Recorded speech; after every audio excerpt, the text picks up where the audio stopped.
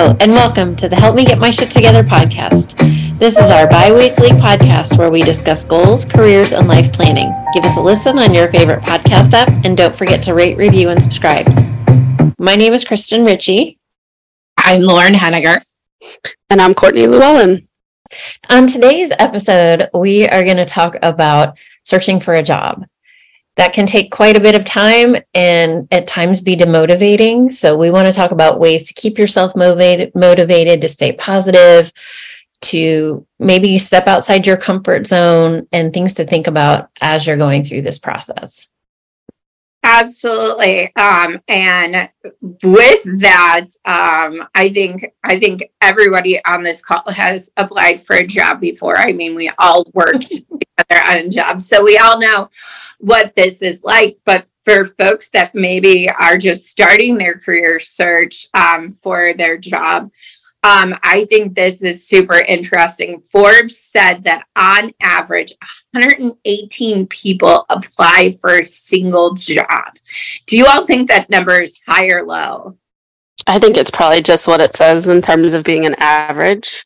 I think sometimes that's going to move based on the field that you're applying to or the type of position you're applying to. So for instance, higher education, which we have all spent time in, has seen a considerable decline to the point of where I think they're probably lucky even getting 10 applicants sometimes for some of their positions. So I think, it just maybe depends on the field and position itself. But I've definitely seen on LinkedIn, as I've applied in the past to project manager jobs and things of that nature, hundreds of people. If those statistics are right that LinkedIn gives you, there's a few hundred that are probably applying to each position. Yeah, I agree. Yeah. And for you, Courtney, I'm happy you mentioned that.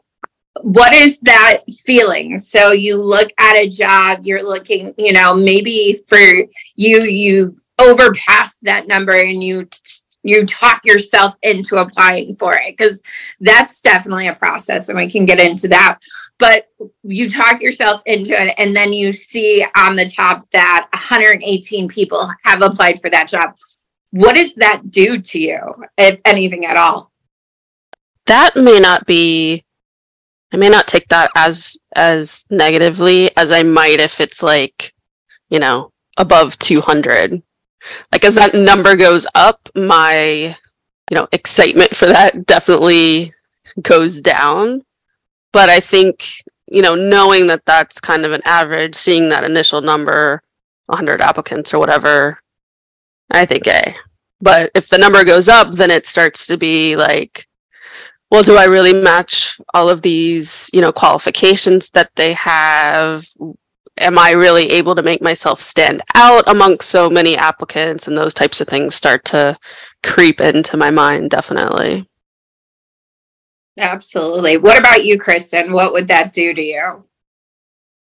I think I would just take it as a data point, and I think I think if I hadn't applied to the job yet, if I was looking at the job and I was thinking about applying, I would take that description and look at how it matches up with my resume and my transferable skills and make sure that I'm calling out things specific from that job, both in my resume and in my cover letter, assuming that sometimes they accept cover letters, sometimes they don't. But if they do, make sure I go into detail about some of the things from that position, just to see if I can, the more I can stand out, the better. Mm-hmm. Absolutely. And I think for me, it's more of that number might change whether or not I apply for it, because I think I have a sense of what Courtney was getting at in the fact that, I might have, looked at a job, especially coming out of higher education. We all came out of, a field that we had dedicated some time to, and breaking out of a field is definitely hard on your confidence, at least for me. And so for some of the jobs outside of, especially when I was applying for my current position and looking at other jobs outside of the higher ed realm, I was really doubting myself, even though I could do all the different things. That number would potentially deter me from applying, because in the back of my head, I'm thinking, all right, yes, I can do these things, but there's probably somebody else who has dedicated a bunch of time and energy, and they're coming directly out of the corporate world. Why would they take a chance on me? I think some of that too goes back to your network. So if you know anybody in that industry, or if you know someone at that company where you're thinking about applying, maybe reach out to them and see if they can put in a good word for you or something like that. Another place to look at is, is there a professional society for whatever position? I think both as an advisor and then now as a project manager, they both have really strong professional development societies, and connecting with those can help you connect with people who are in roles that might be able to help you get into another organization. So that can make a big difference. I love that. And that's definitely a podcast we will do later on is networking. How does networking, go along with all these things? And I think the nice part about LinkedIn is you can see people who work at the company. You can see, if you do a little bit of stalking, and I mean, you do have to do some stalking, like this is positive stalking when it comes to looking up information about a job. But I would, if there are 118 people on average applying for a single job, and I think, Kristen, you put this perfectly, you got to do some research before you actually hit that apply button. And I know LinkedIn makes it so easy for you, where you can literally just click, what is it, quick apply or something, where you don't even really have to adjust anything. But as a coach, I would challenge the folks that I was working with to do a little bit more research, to step a little bit outside. And I think that can be hard, because I know for me, I'm not potentially just applying for one job. I'm applying for multiple positions if I'm in that spot. So, I think that's something to be aware of as well, because this is dedication.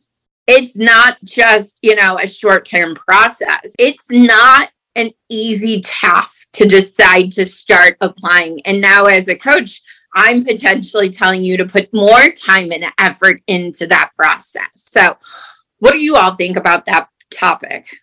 I think that's the biggest challenge there is with this, is just the amount of time, because you're right, as you try to go and tailor each application. And I mean, I think the other thing that can sometimes be challenging with applications is the amount of different things each one of them wants. I've come across a lot that, want you to do pre-work, essentially, like kind of do a test of sorts with write an email in response to this scenario, or, whatever the case may be. So, a lot of them are asking for extra things. So it can get a bit overwhelming, and it is very, very time consuming. So then it's like, I think about like diminishing returns, like how many jobs should you really be like targeting to apply to? Like, when is that just getting too much? And maybe you're not, I know for myself, like sometimes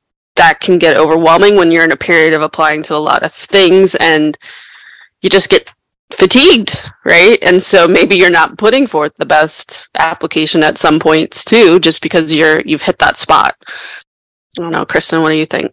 I agree. I think it's really important to try to maintain your motivation. So for that, I think thinking about what your goal is for each week. So I'm going to apply to X number of jobs each week, and definitely make it a SMART goal. So attainable, specific, measurable, all of that.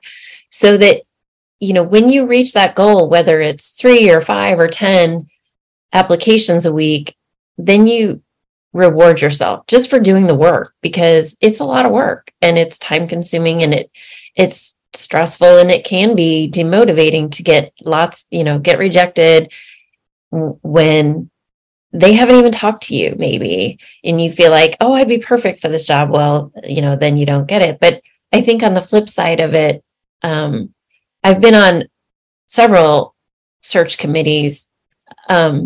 Sometimes it's rarely ever personal, and sometimes they know who they want, but they have to go through the process, or someone else stands out for whatever reason. I mean, there can be lots of reasons why, even if you feel like you're perfect for a position, that you don't get it. And a lot of times it has nothing to do with you.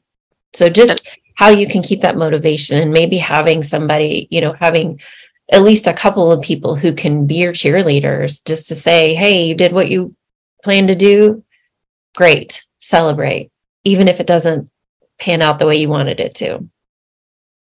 Yeah. And I think that's a good point to remember too, because also, like, you being on the side of being on a lot of search committees, like you said, it rarely has anything to do with the person that maybe is the second runner up or whatnot.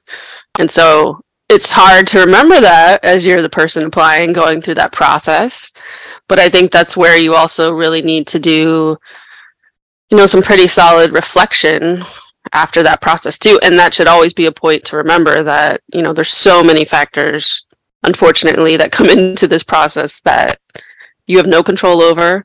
And no matter how well you do with your interviewing or how much experience, sometimes it just doesn't work out for whatever reason. And it's important to remember that, I think, to help you kind of build your resilience to, as Lauren and I call it, getting the "you suck" letters.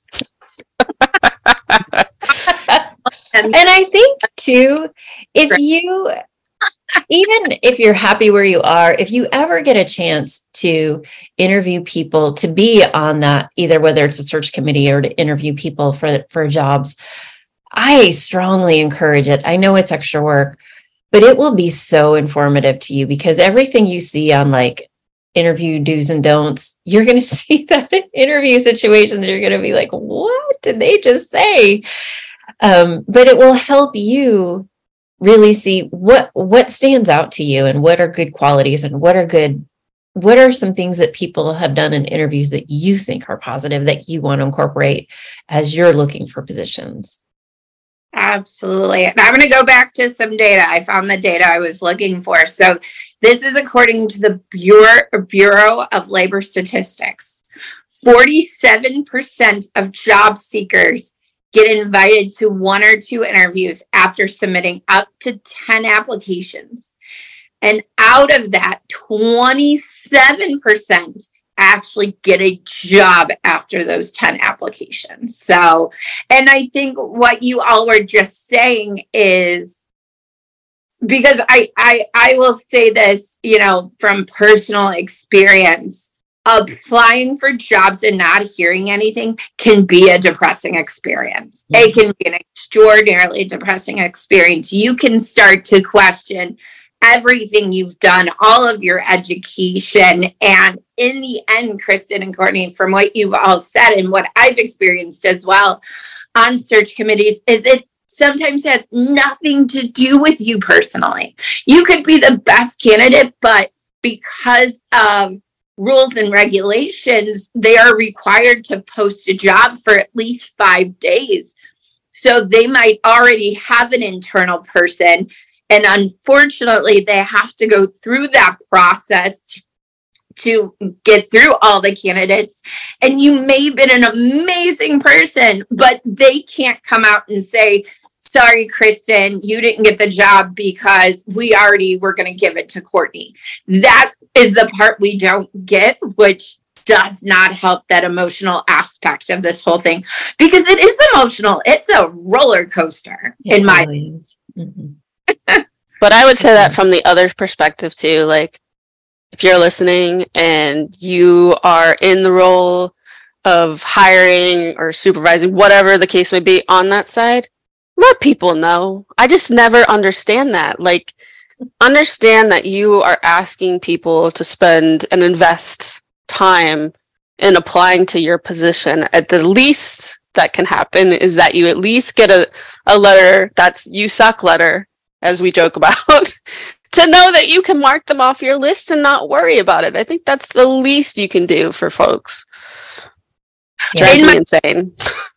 In my data, there's nothing. So I would love, like, it's all about, how many folks get, applications to interviews. I want to know how many employers ghost candidates on a daily basis, because I would assume that number's pretty high. And it's so unfortunate because, again, we're ruining the confidence of the workforce by doing that. And confidence is sometimes what we need to, persevere and move forward. But I think as coaches, our job's to help you persevere and help you to remember all of these extrinsic things that are happening that are out of your control. So as coaches, we can help you to remember to control what you can control, and to really make sure, that you are focusing on yourself as an individual and keeping it positive, even if it means,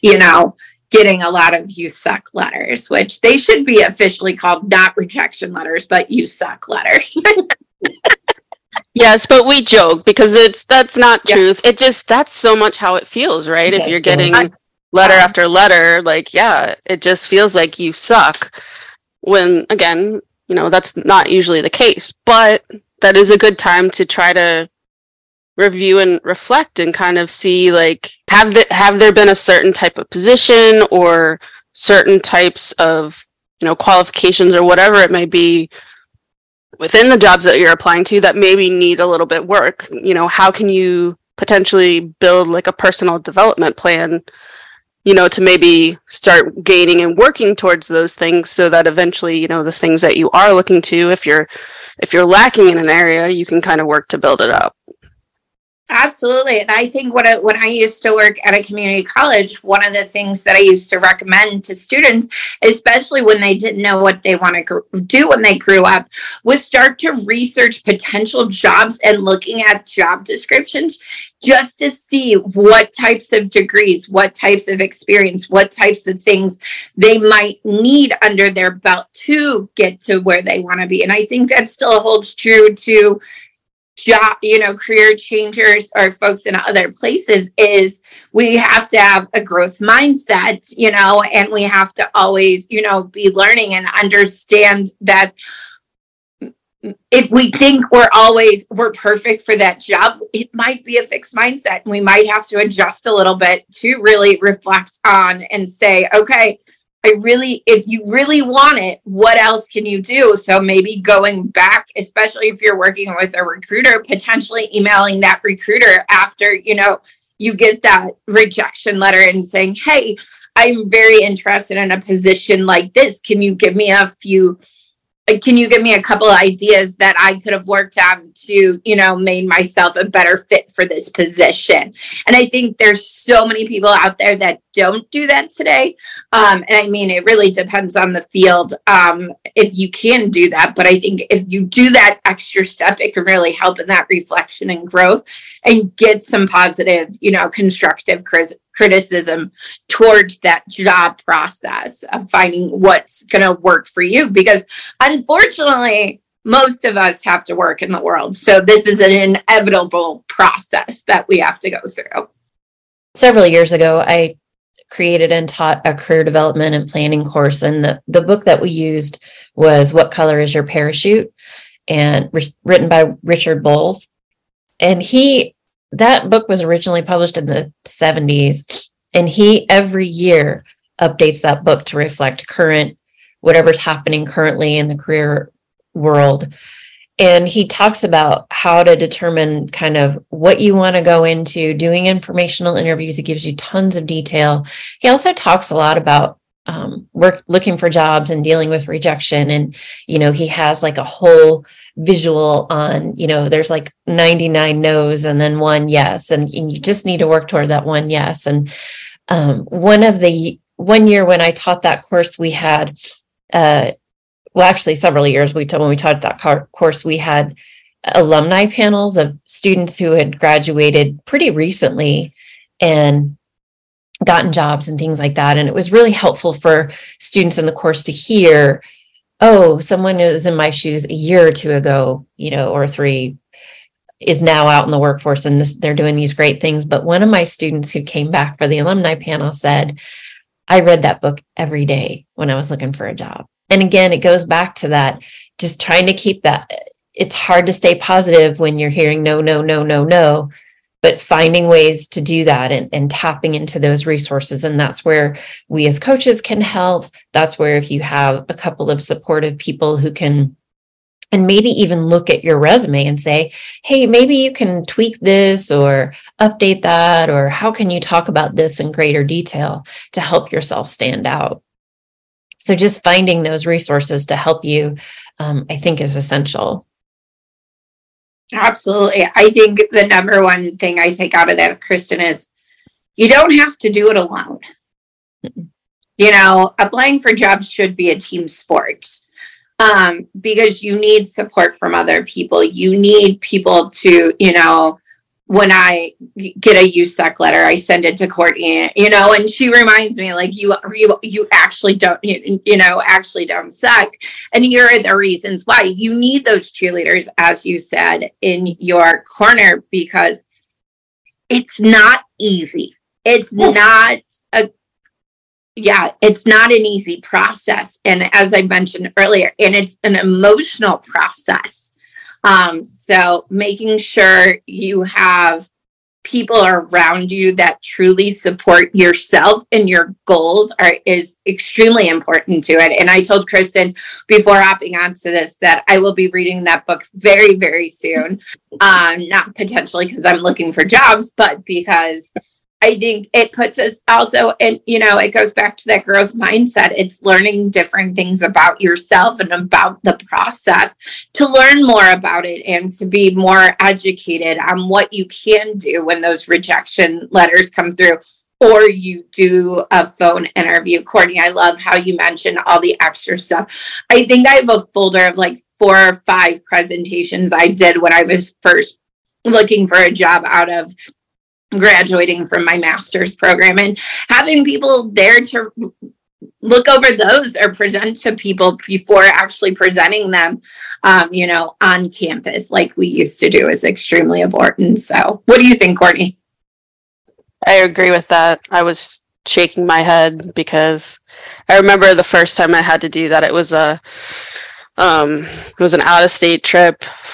Flew in the night before, late, got to the hotel the next day, getting ready to do like a presentation in front of the entire staff. And I don't remember what I did with my water, but I literally it was in my bag, and just apparently I didn't get the top on it or whatever. It spilled everywhere. You want to see some panic 5 minutes before a presentation.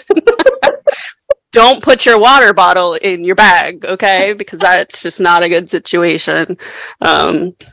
But yeah, I mean, I think that's so important to have those resources, to have that feedback and assistance from others. I think another point, which we're going to talk about very soon too, is just thinking and processing through your wellness, because I think that's something very important to this process too. So I think that'll be something that we'll talk about in the future, but kind of looking through and thinking about your 8 dimensions of wellness, and how you can protect your wellness through this process when things aren't going necessarily maybe the way that you would like.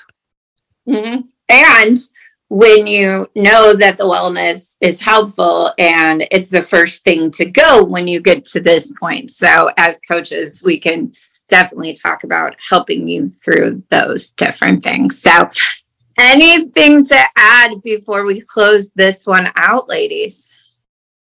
Again, I mean, we've said it, but I'll say it again. Just find ways so that you are not isolated. Find ways to connect, because that is just so important as you're hearing nothing, or you're hearing the rejection. And just know that if you take it and you try to make yourself better, eventually it's going to work out. You're going to get there. It's just working through these hurdles. you're applying for a reason. Write down that reason, write down that piece, because there's a part of you that's not happy with what you're potentially doing, or you're a new career starter and you're applying for a reason. So remember that reason, and really, as Courtney keeps saying throughout this conversation, really reflect on why you're doing it and why it's important to you, to really keep that, afloat throughout the process. So Courtney, from you. Yeah, and just reach out to us, call us. We're here to help if you want to work through that with a coach. And we also have set up where you can send us your questions. So if you have specific questions towards this, shoot it to us on our website and we will address it here in a future podcast. Thank you.